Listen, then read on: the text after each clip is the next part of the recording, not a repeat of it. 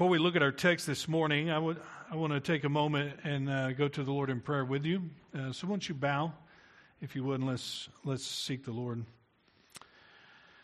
Dear Heavenly Father, we come this morning just with our hearts filled, having been reminded of your goodness, your richness, as you lavished out upon us such mercy and grace. And you do that continually. We know we come with thankful hearts because of the manifold blessings of your just general providence in our life. Where we find ourselves even here this morning in the 1,000 ways we have not even acknowledged your goodness in our life of sustaining us and blessing us and leading us along. We confess sometimes through that providential work we have complained and griped and moaned and even questioned your goodness, but looking back now we see the infinite wisdom that you possess. And so, Father, we praise you and bless your name for that, but more specifically for the grace you have poured out on us through the regenerating work of the Holy Spirit, having eyes to see and ears to hear and stirring our heart and affection so that we may sing truly without hypocrisy. Lord, I just bless you for the gift of the redeeming work of Jesus himself. Even as we think about coming tonight in communion, just being reminded again of what it is Christ has done to purchase us and why we can sing in Christ alone and many other great hymns as we have. And Father, we thank you for your continual goodness to us as you sustain us, refresh us, restore us. That you truly are good to us this morning. As we come before your word, we pray that you would give us fresh eyes to see. You would take away the drowsiness of our minds and the busyness of our thoughts and the distractions which flood us even this morning. And we have warmed our hearts through singing and through prayer, and now we ask, Lord, that you would warm us again through listening. Give us ears to hear, Lord, and eyes to see Christ high and lifted up.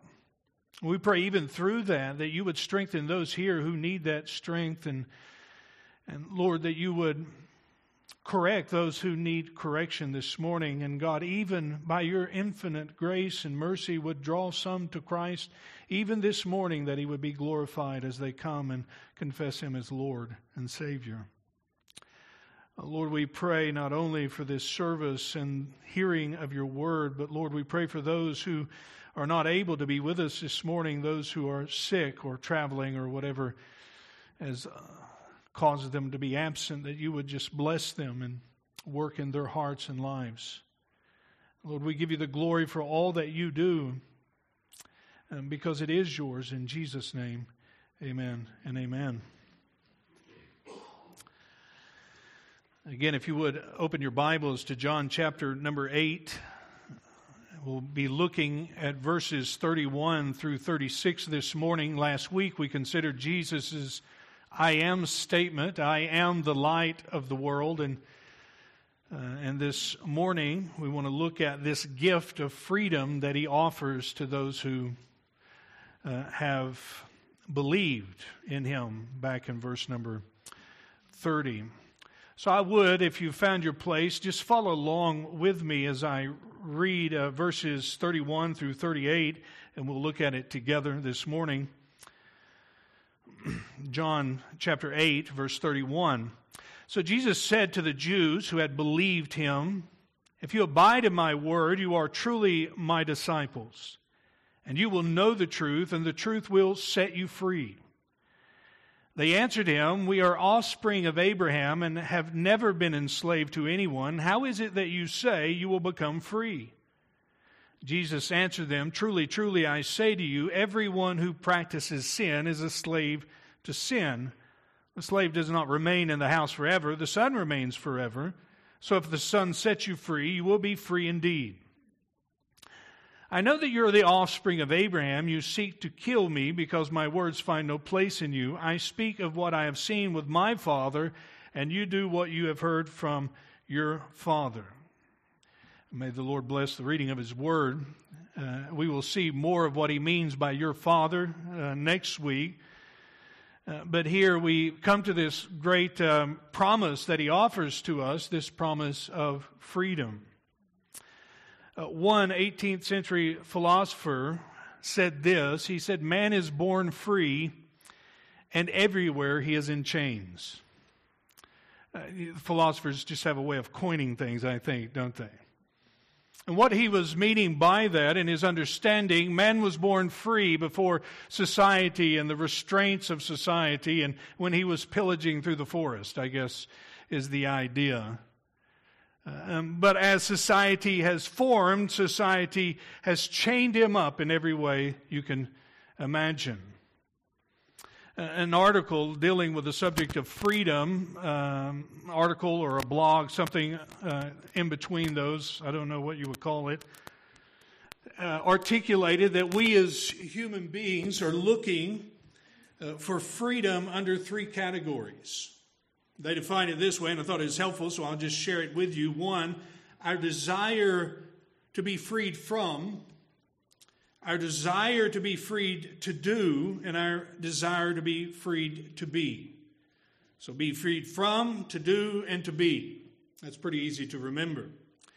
And what they are asserting for us under Rousseau, the French philosopher in the 18th century, is said that we want to be freed from society's constraints, the chains that society puts upon us.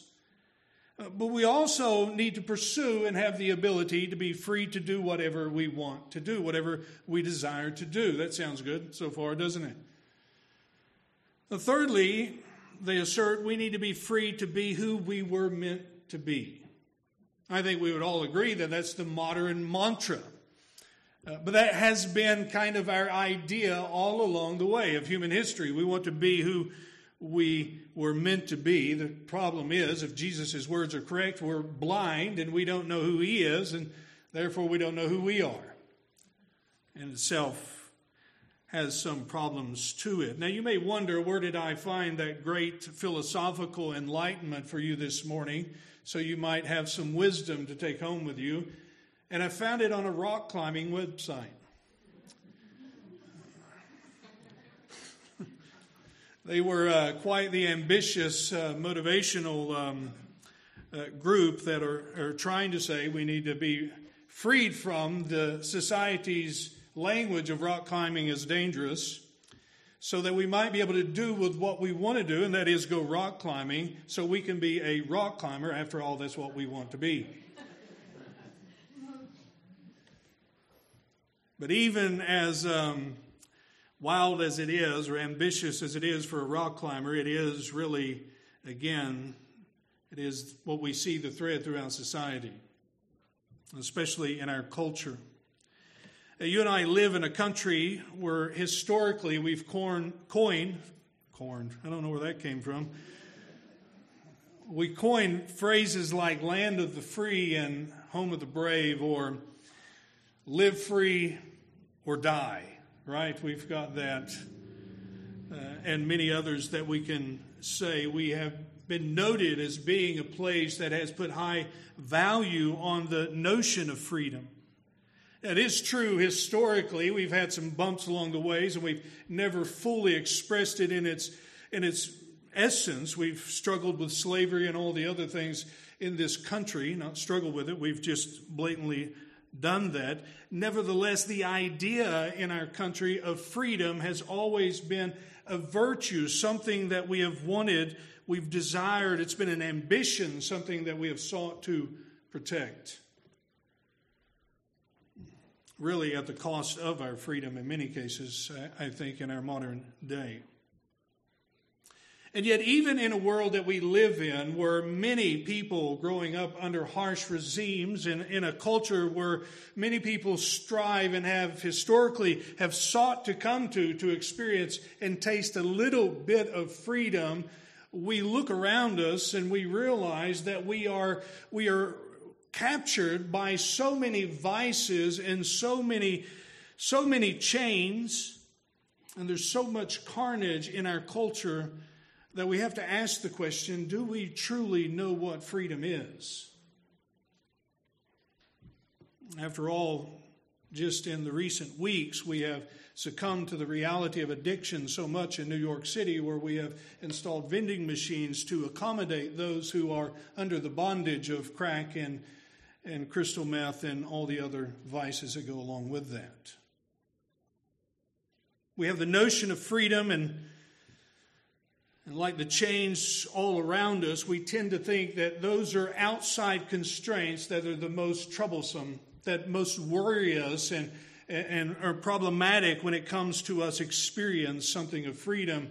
And Jesus picks up that subject for us this morning in the text we've read, and he says there's something more sinister going on. There's something more sinister than what's around you, and he's going to point to what's in you. He does so first by really picking up a principle in verse number 31, and you can look at it with me. Jesus said to the Jews who had believed on him, "If you abide in my word, you are truly my disciples." Now, you'll notice at the first of that his conversation has changed from just the general masses that have been in the temple square or wherever he was preaching or teaching, and he is turning to those who have made some sort of commitment to him, some sort of affirmation that what you said is true. They have believed in him. We see that again in verse number 30, don't we? As he was saying these things, this is the conclusion of his sermon and many of the things that he was saying there at the temple. Many believed in him, and that's good news, isn't it? That's what we want. You want to preach and give truth and give the gospel, and people believe. And so it's as if Jesus is turning his focus now from the multitude to those who would be his disciples. Those who have made some sort of commitment in whatever way they've made it, at least assenting to the fact of, no, this guy is for real. He's the real deal. And so Jesus turns to those who have made this commitment, and he gives this principle, and the principle is this, that if you would truly be my disciple, if you would truly follow me, which is the very thing that he has called for, if you would truly do that, then you must abide in my word. Implying at least for us that there is a group that have a declaration of faith, have a assent of knowledge or some kind of understanding, made some sort of commitment or turning toward Christ, but that does not possess this language of truly being his disciple.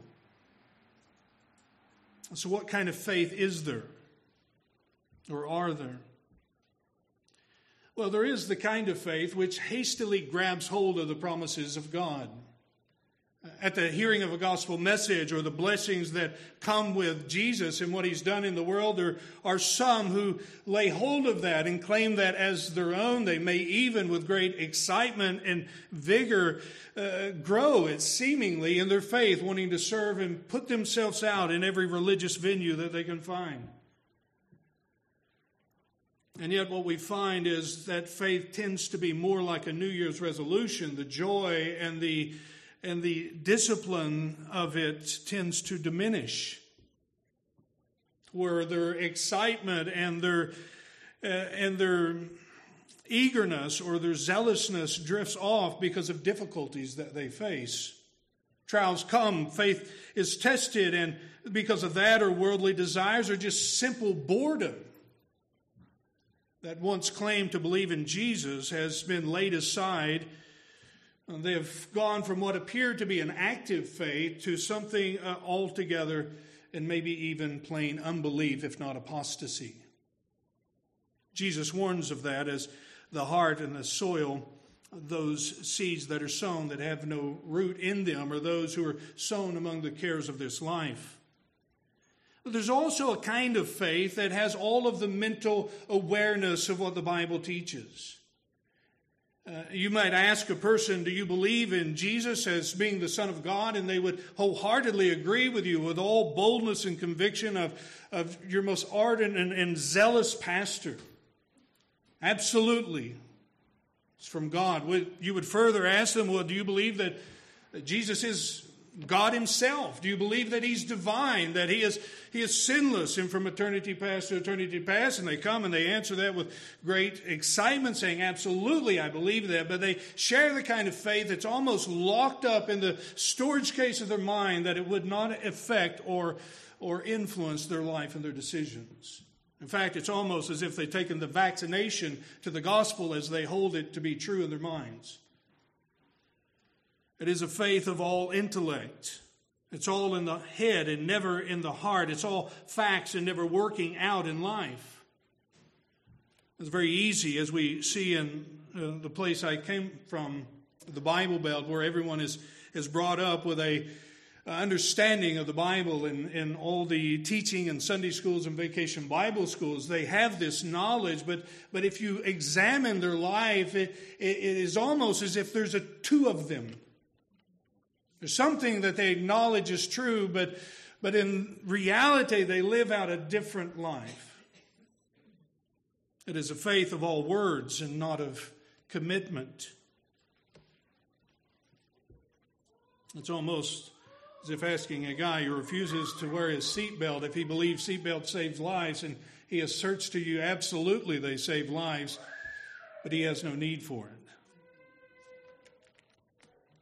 I was in a conversation at one point with two men. One clearly lost. The other had a understanding of the Bible and was raised in church.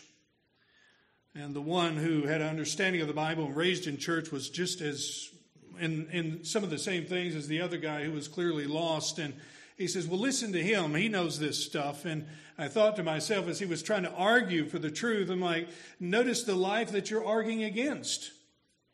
Of everything you're trying to tell this man to be concerned about. And then there's also that faith which lives in generalities.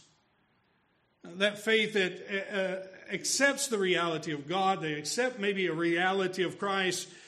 But if you press upon it, if you ask any details of that, they're just kind of lost. And they look at you kind of blank and say, well, I believe in God. Well, that's good. Everybody in the world believes in God. What do you believe about God? What kind of God do you believe in? What's his name? Why is it important? And you dig into kind of the understanding of that, and they'd rather stay in the dark or rather in the ignorance and still claim the convenience of believing God. And so there is a faith, and that is that kind of faith which demonstrates there's no trueness or no genuineness to being a disciple of Jesus Christ. And it is interesting that when Jesus is talking to this multitude, John puts in the word for us to explain to us, here are people who have believed in Jesus in some fashion. They believed him, believed his word, and Jesus presses up against them and said, well, if you would truly believe me, or if you would truly be a believer or a disciple, then you would abide in my word. Now, how do we know that we're disciples of Jesus? He gives us the answer and the principle, doesn't he? And we know that because we abide, we continue, we remain, we stay steadfast, persevere in his word. That's what he's telling them. And encouragement, they've said, we believe you. And he's saying, well, great that you believe me. If you believe me, then abide in everything that I'm teaching you. Grow in it. Meditate upon it. Apply it. Store it into your hearts. Then you will be my disciple. He will later on convey to us the reality of abiding in his word is the same as abiding in fellowship with him. In John chapter number 15, abide in me and I in you. And then later on he says, my word abide in you. Reminding us and reminding these would-be followers of Jesus that true discipleship, true faith in him is connected in fellowship with him, remaining in him. And why is that even important to say that, we wonder? Well, the road from John chapter number 8 to the end of the book is a bumpy road, wouldn't you agree? And that you and I are not exempt from that. That declaration of we believe in Jesus is a declaration. It is a faith, is an affirmation that will be pushed and shoved against, pulled and strained and tested in every way we could imagine to see, do we believe in Jesus? Peter tells us this, doesn't he?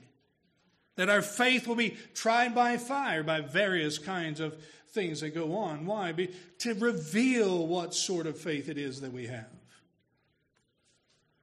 So he says to these who believed in him, abide in my word. Those are those who are truly my disciple.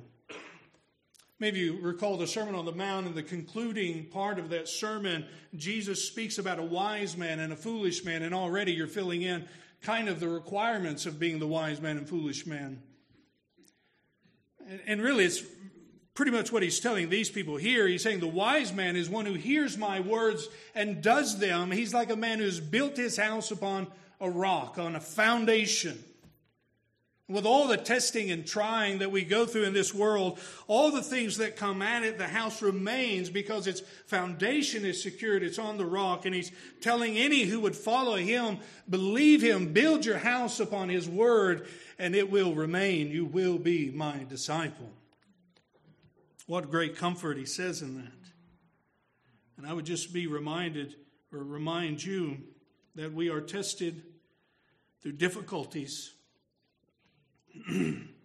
through temptations to sin, cultural pressure, unmet expectations, and simple pure boredom.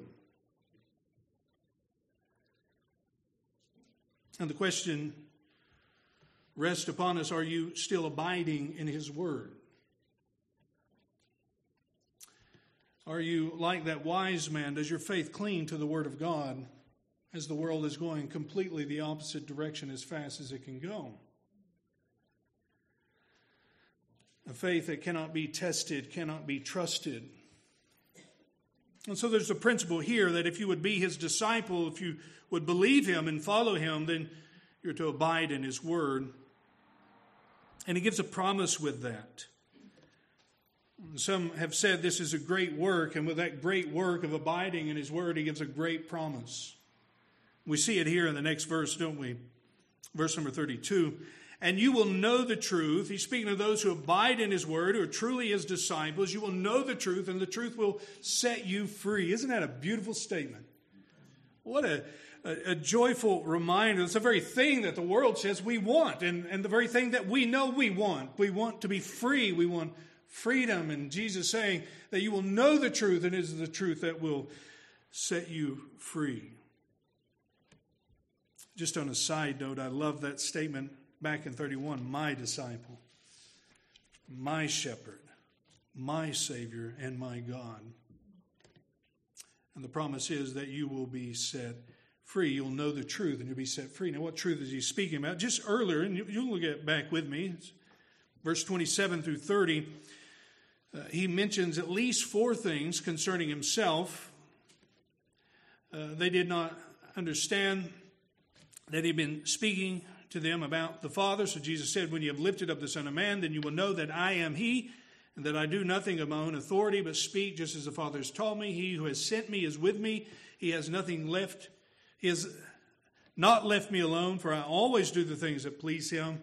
And as he was saying these things, many people believed in him. So there's at least 4 things we can acknowledge concerning the truth that he just mentioned, and the first of which is he's divine. He's I am. Notice verse 28, when I am lifted up, when the Son of Man is lifted up, then you will know that I am. He is added just so that we could understand it a little bit, but it's not in the original. He's making a clear statement like many of the times he does in the Gospel of John. I am. You'll know that I am.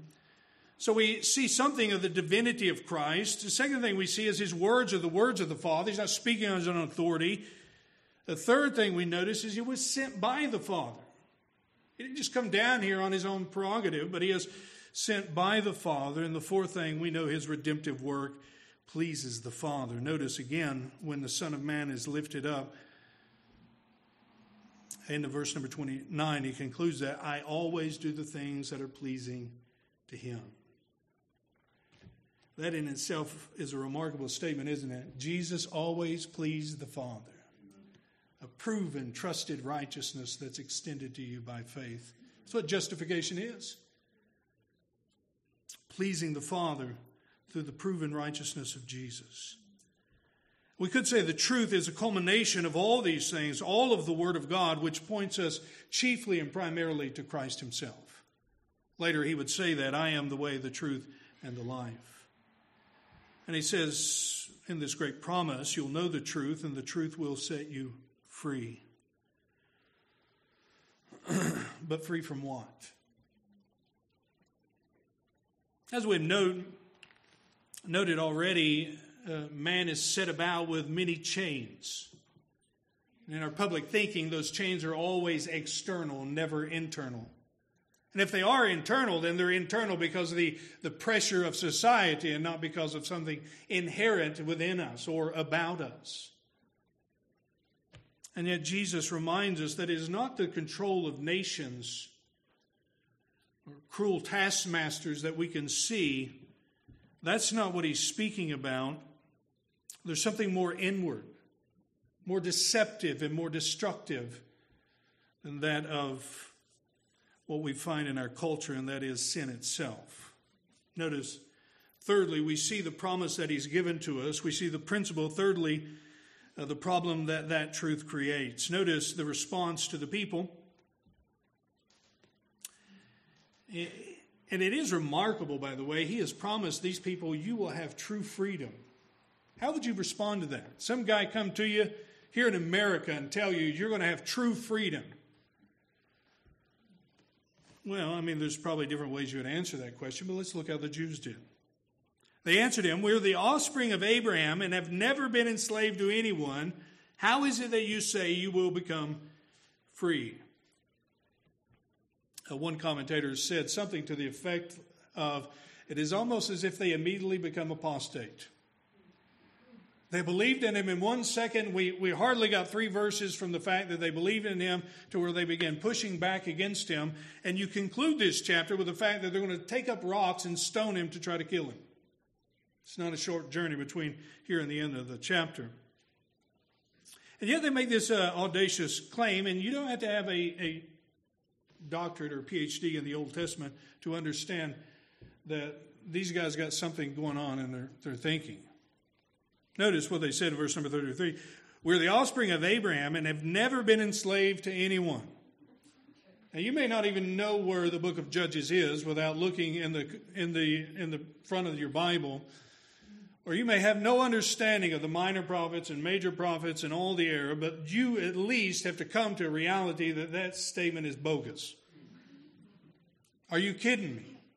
If all you had was the New Testament and Psalms, you would have the reality that there is, even now, when Jesus is in this encounter with the Jews, a superpower over them that is dictating what they can and can't do, called Rome. Of course, they gave them certain freedoms to exercise their laws and to execute justice to a degree, but ultimately, Rome was the law. They were under the iron fist and the boot of Rome. Rome would make that clear in AD 70 as they step in and ultimately wipe out the city. But let's just say Rome, let's set Rome aside. Then you have the Greeks. Then you have the Persians before the Greeks. Let's see, the Persians got them out of captivity from Babylon. Before Babylon, you had Assyria and Syria, the northern tribes. And then before that, you had the Ammonites, the Moabites, the Canaanites, the Philistines. And most infamously, what we've been celebrating in this Feast of Tabernacles is their deliverance from where? Egypt, where they spent a long, long time in bondage and slavery. So you kind of have to scratch your head. What in the world are these guys doing here? What are they smoking? I mean, what's going on in their thinking? That was terrible, wasn't it? It wasn't in my notes. It must mean something else. I think this is very important because I think this is where we are. Commentators disagree on what else it might mean. Some suggest here what is going on, because though outer forces have kind of been overlords over the nation of Israel, a true Jewish man, a true Jewish son of Abraham, has never bowed down in his heart to Rome, and their authority is truly a free man. Again, you already see that kind of idea that we face in our day, and that is the problem is always external and never internal. It's always out there. It can be dealt with out there. It's never within me, or it never involves me. I'm never the culprit. I'm never my own taskmaster.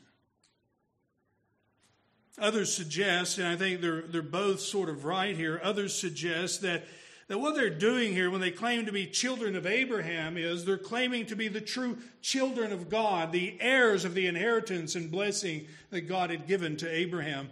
Out of you and your seed, all the nations of the earth will be blessed. I will bless those who bless you and curse those who curse you. We're recipients of that great covenant.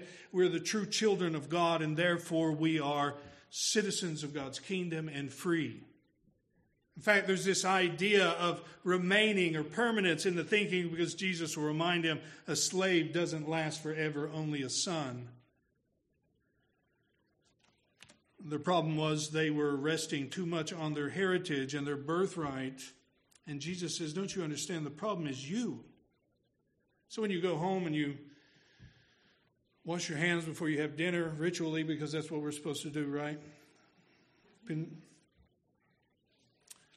Or when you wake up in the morning and you look in the mirror, what are you to see? The problem is you.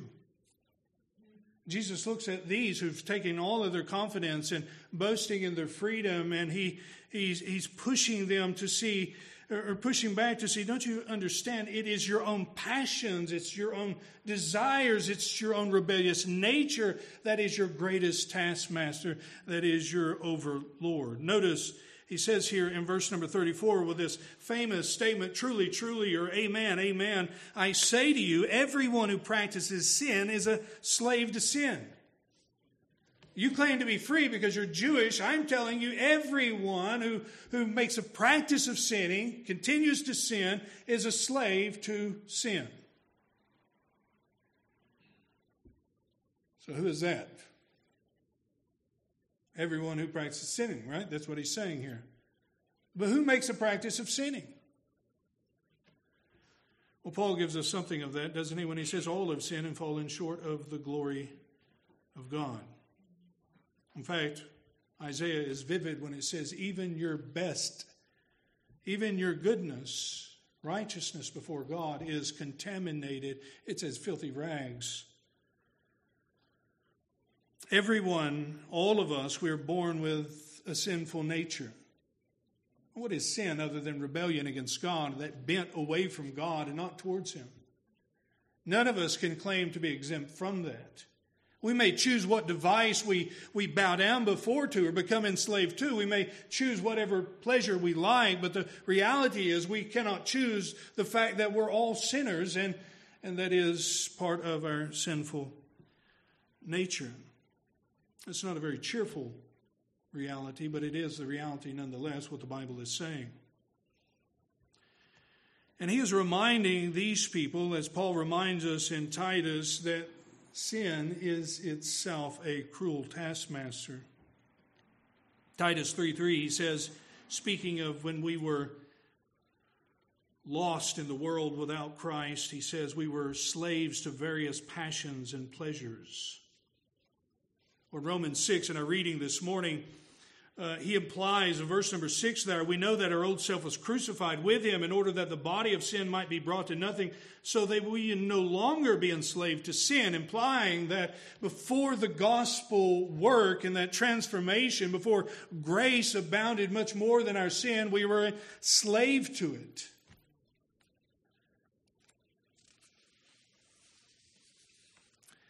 You might ask yourself, what kind of overlord is this sin or sin? And I would say it's pretty obvious the Bible teaches us all sin is missing the mark of God, His standard, His holiness. It's rebellion. But it's also deceptive.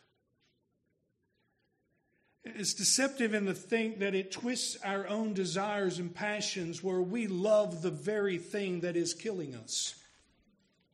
We are drunk off the poison that is rotting away our being, and not only rotting away our being in its deceptive work, but it is deadly in the fact that the Bible says the wages of our sin is what?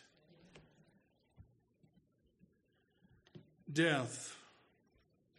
The slave, Jesus alludes to this reality when he tells us here in the passage, in verse number 35 of chapter 8, the slave does not remain in the house forever. God will clean house one day. The slave will not remain.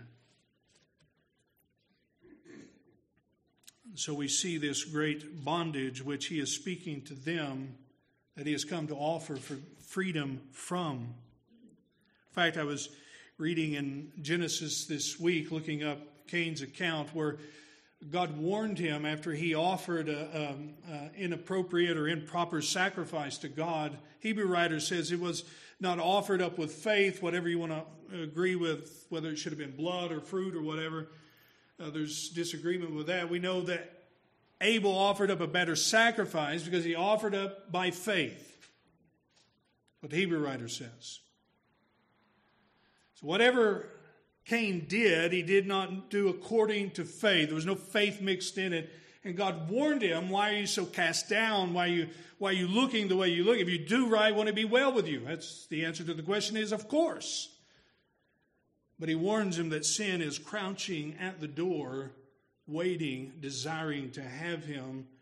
And you see that picture of a lion crouching, waiting, desiring to have its prey. Sin is a terrible taskmaster. Not only is it the dilution and the twisting of our desires deceptive in nature, but it is also that poison which is destroying us. And he's speaking to a people and he says, don't you understand that in me he came that we might have life, and in that life we might have true freedom. Look again, verse number 35 and 36, the slave does not remain in the house forever, but the Son remains forever. So if the Son, the Son of God, sets you free, you will be free indeed. What a glorious truth. Christ come to ransom us from the harsh bondage of our sin, our enslavement to our taskmaster. And it's almost like it's not just counterculture, but counterintuitive when you read here that the truth will set you free. You'll know the truth will set you free. When the world is screaming that it is getting away from God's word, getting away from God's law, that you will truly experience what? Freedom. Didn't that happen in the garden? Freedom for you, Adam and Eve, is not found in obeying God's law, obeying God's word, obeying God's principle, living by His design and His purpose in your life. Freedom is found in going against Him and seeking it out for yourself and becoming like Him. It's the same lie wrapped up in the same thing over and over and over. And it's prevalent in our culture, isn't it? Like Psalms 2, let us cast off his restraints from us so that we may live our life and do whatever it is we want to do and be whatever we're meant to be. But the fact is we don't know who we are. We've lost our purpose. And we wear the chains of our own making, chains of our own passion and our own lust. We can claim whatever we want to claim. We can call it outside forces, all that we want to call it, but the greatest threat that we face is the inside force, the heart that's bent away from God. That's not to say slavery in the world and bondage in the world is not a terrible thing. It is. In the countries where it goes on, all throughout our nation that it goes on. But Jesus is saying here there's a greater trouble.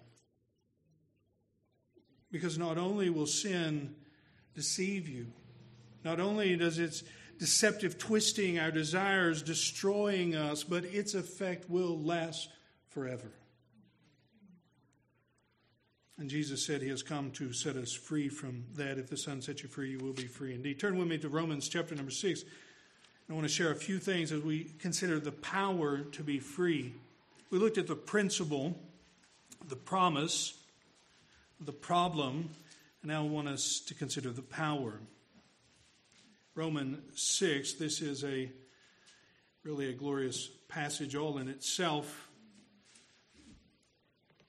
It reminds us where grace abounds, where sin abounds, grace does much more abound. Thank God for that. Some of you may recall or maybe even hear this morning thinking of how sinful you were. God's grace is greater. To redeem us, to secure us, to cleanse us, to restore us, and a beautiful promise that is given to us hope. But he speaks about the power of being free or to be free, and how does Jesus set us free from sin? The first is, he set us free from its control or from its power. Notice with me verses 10 through 13 or 14. For the death he died to sin once for all, but the life he lives to God. So also you must consider, the idea is to think through this, add this up, think about it in this manner. Consider yourselves dead to sin and alive to God in Christ Jesus.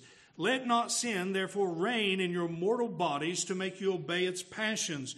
Do not present your members to sin as instruments of unrighteousness, but present yourselves to God as those who have been brought from death to life, and members to God as instruments of righteousness.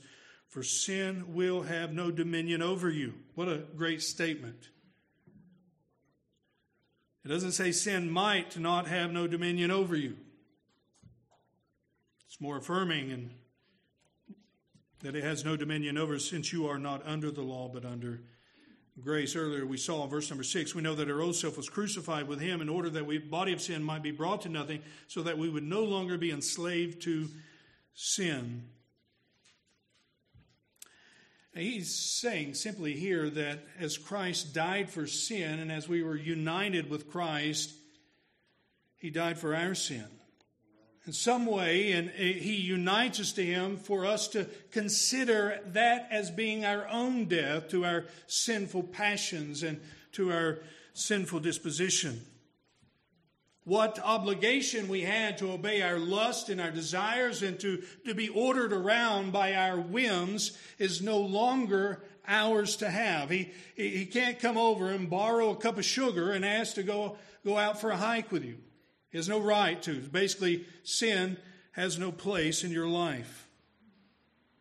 He's no longer your taskmaster. He doesn't call you over to help him fix and patch a roof or whatever it may be. He's saying you're dead to him. There is no longer any relationship with this former overlord. And some of you have retired. Some of you hope to retire, and there's a lot of us somewhere in between. You don't go back to the office after you say, I'm done. They look at you funny and say, what are you doing here? Why are you here? Well, I've been coming here for 30 years. This is where I'm at. This is normal for me. Well, find a new normal because you don't belong here. Somebody else's name is on the door. In some ways, he's telling us that we're to think this way when it comes to sin in our life. We're to think with the reality that our connection, our obligation to serve our passions, our lusts, the whims of temptation is severed. It's no longer our obligation. We have died with Christ. And just as we have died with Christ, we no longer have that obligation. If you want to speak of obligation, he says our obligation is rather to God and to live to righteousness. Notice what he says in verse number 12 or 13. We're not to let sin reign in our mortal bodies. Now, that's not to mean you're just to be passive and not active in anything, just to kind of stay locked up in your tower or whatever it is that you lock yourself up in. God didn't deliver us for that kind of life. He says, do not present your members to sin as instruments for unrighteousness, but present yourselves to whom? to God, as those who have been brought from death to life, as members of God, as instruments for righteousness. What is he saying? He's saying as if we have an obligation to live out. It's an obligation to live out in the service and life and fellowship with God, seeking righteousness, not sin. No longer obligated there. We are called to walk in fellowship in the light with God. And you say, well, I can't do that. Well, that's very difficult. I would say you're right about the difficulty part. But the Bible says here, he's making a clear point in verse number 14, that if you are in Christ, been united to Christ, then sin will have no dominion over you. Doesn't mean you're not going to sin. But it does mean you don't have to. Doesn't mean we won't continually stumble along the way, but it does mean we don't have to stay down and wallow in it. It doesn't mean that God won't bring motivations and thoughts and impressions of the heart, which is more like the old man and the sinful nature than like the new man and the man created after the image of Christ. But it does mean that we can repent of those and trust Him, claim the gospel forgiveness, and move along in our sanctification. He says sin will have no dominion over you. Christ has severed its power, its authority in our life. And not only has He done this, but He has done so powerfully and remarkably by giving us the Spirit of God that you and I can wage war against sin as it comes. Notice with me chapter number 8.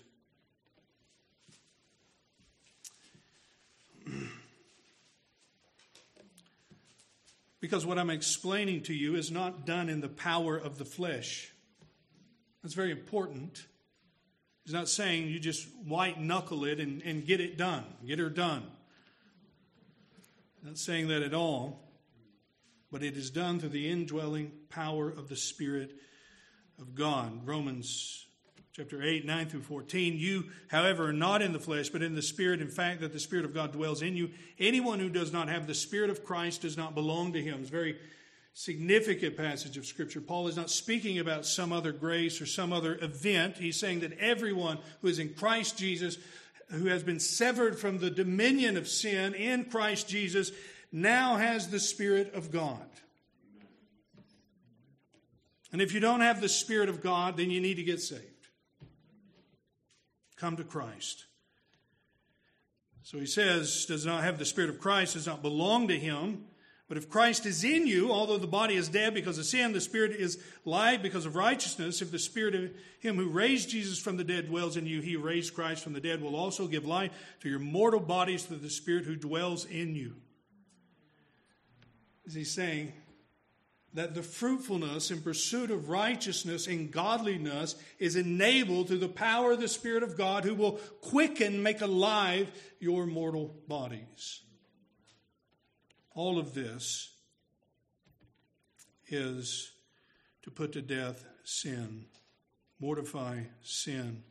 So then, brothers, we're debtors not to live to the flesh, but to live according to the Spirit. If you live according to the flesh, you will die. But if to the Spirit you put to death the deeds of the body, you will live. Notice again, he says it is, if by the Spirit you put to death the deeds of the body, you will live. Again, Galatians reminding us that we're to walk by the Spirit, and you will not gratify the desires of the flesh. And again, he concludes that chapter with keep in step with the Spirit. All that simply to say, Christ has come to grant, to give freedom from sin, and He gives freedom from sin. It first reminds us of the power to deliver us from its authority and its rule in our life. But I also want to mention, and we must, because it is so lovely of a reality that we would almost be sinful not to, and that He delivers us and frees us from the penalty of sin. Now, Romans 6 tells us, and you can look that over in chapter number 6 and find that the wages of sin is death. And what does it mean that Christ has delivered us from the penalty of sin? Other than the fact that He has given us life. forgiveness and the reality of fellowship and belonging to Him. Romans 8:1 clarifies that for us, doesn't it? There is therefore now no condemnation for those who are in Christ Jesus. Not those who are perfect, not for those who have been morally right, but for those who are in Christ Jesus. That is the freedom from the condemnation that awaits all those who stand at enmity with God. He has set us free not only from the power of sin, but from its penalty. Luther was, as many of you who have read him and anything about his life, he hated the righteousness of God. It terrified him. As he was a monk studying theology, he would spend hours and hours confessional.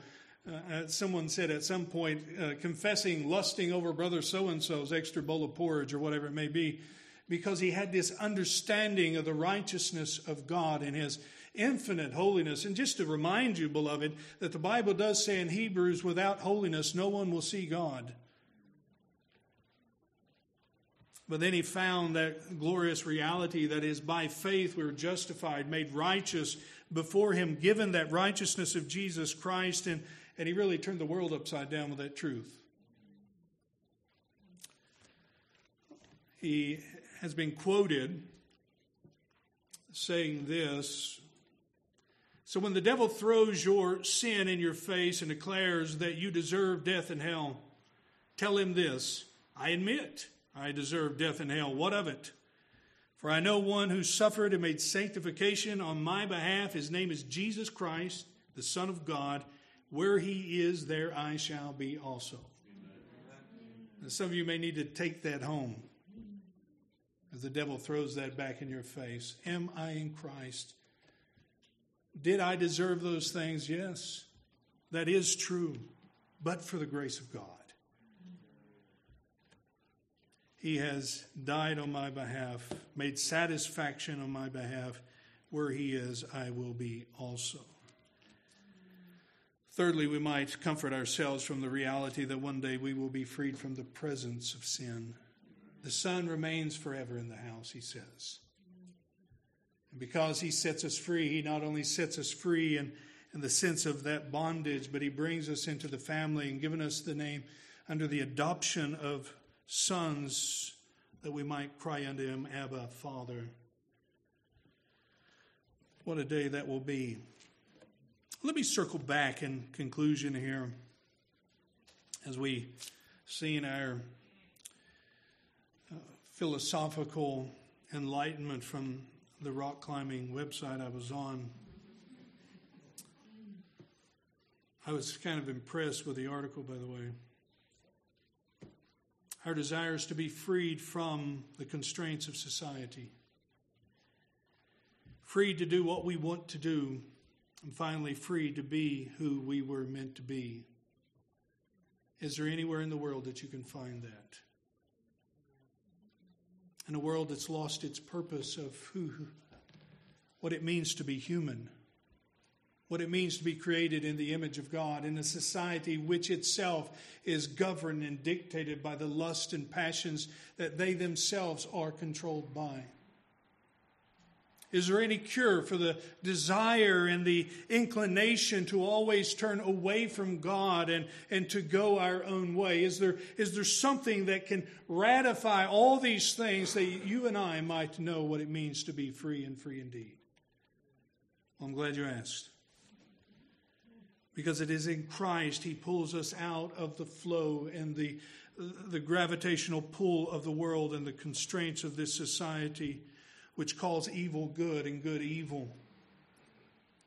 He sets within our heart a corrected, a new desire and a new passion and a new love for Him, so that we might understand what it means to be created in the image of God, but not only freeing us to understand those things and do those things, but He Himself is conforming us to be what we were meant to be. And that is image bearers of God. By the way, beloved, what is the goal of sanctification? To be conformed to the image of Christ. Are you walking in that reality? Are you abiding in His Word? Are you reminded this morning that He has set you free, and whatever it is you're struggling with, fight it through the work of the Spirit of God in your life? Other Christians come alongside of you to help you, but the Bible says you no longer have to be under its bondage. There is deliverance and help. Well, dear church, I would close with this. What a glorious Savior we have who's come that we might know what it means to be free. Bow with me for a word of prayer. Thank you for this day that you've given to us, Lord. Thank you for your great mercy and grace. Two great gifts and blessings that we will marvel for throughout all eternity. Thank you for the freedom that we've experienced in a physical world. We don't take that for granted. People have died and given their lives for that. But oh, what the freedom that the Son gives, who died and gave His life so that we may be truly free. Pray if there's anyone here this morning that does not know you and the free pardon of sin, I pray that they would even now come and embrace Christ, this great Savior who's come to give freedom.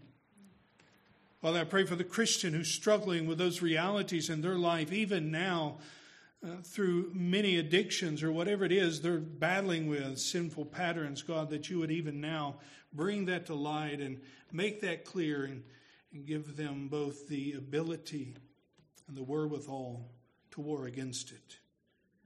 Father, I pray that you would be glorified among us, in us, in Jesus' name. Amen.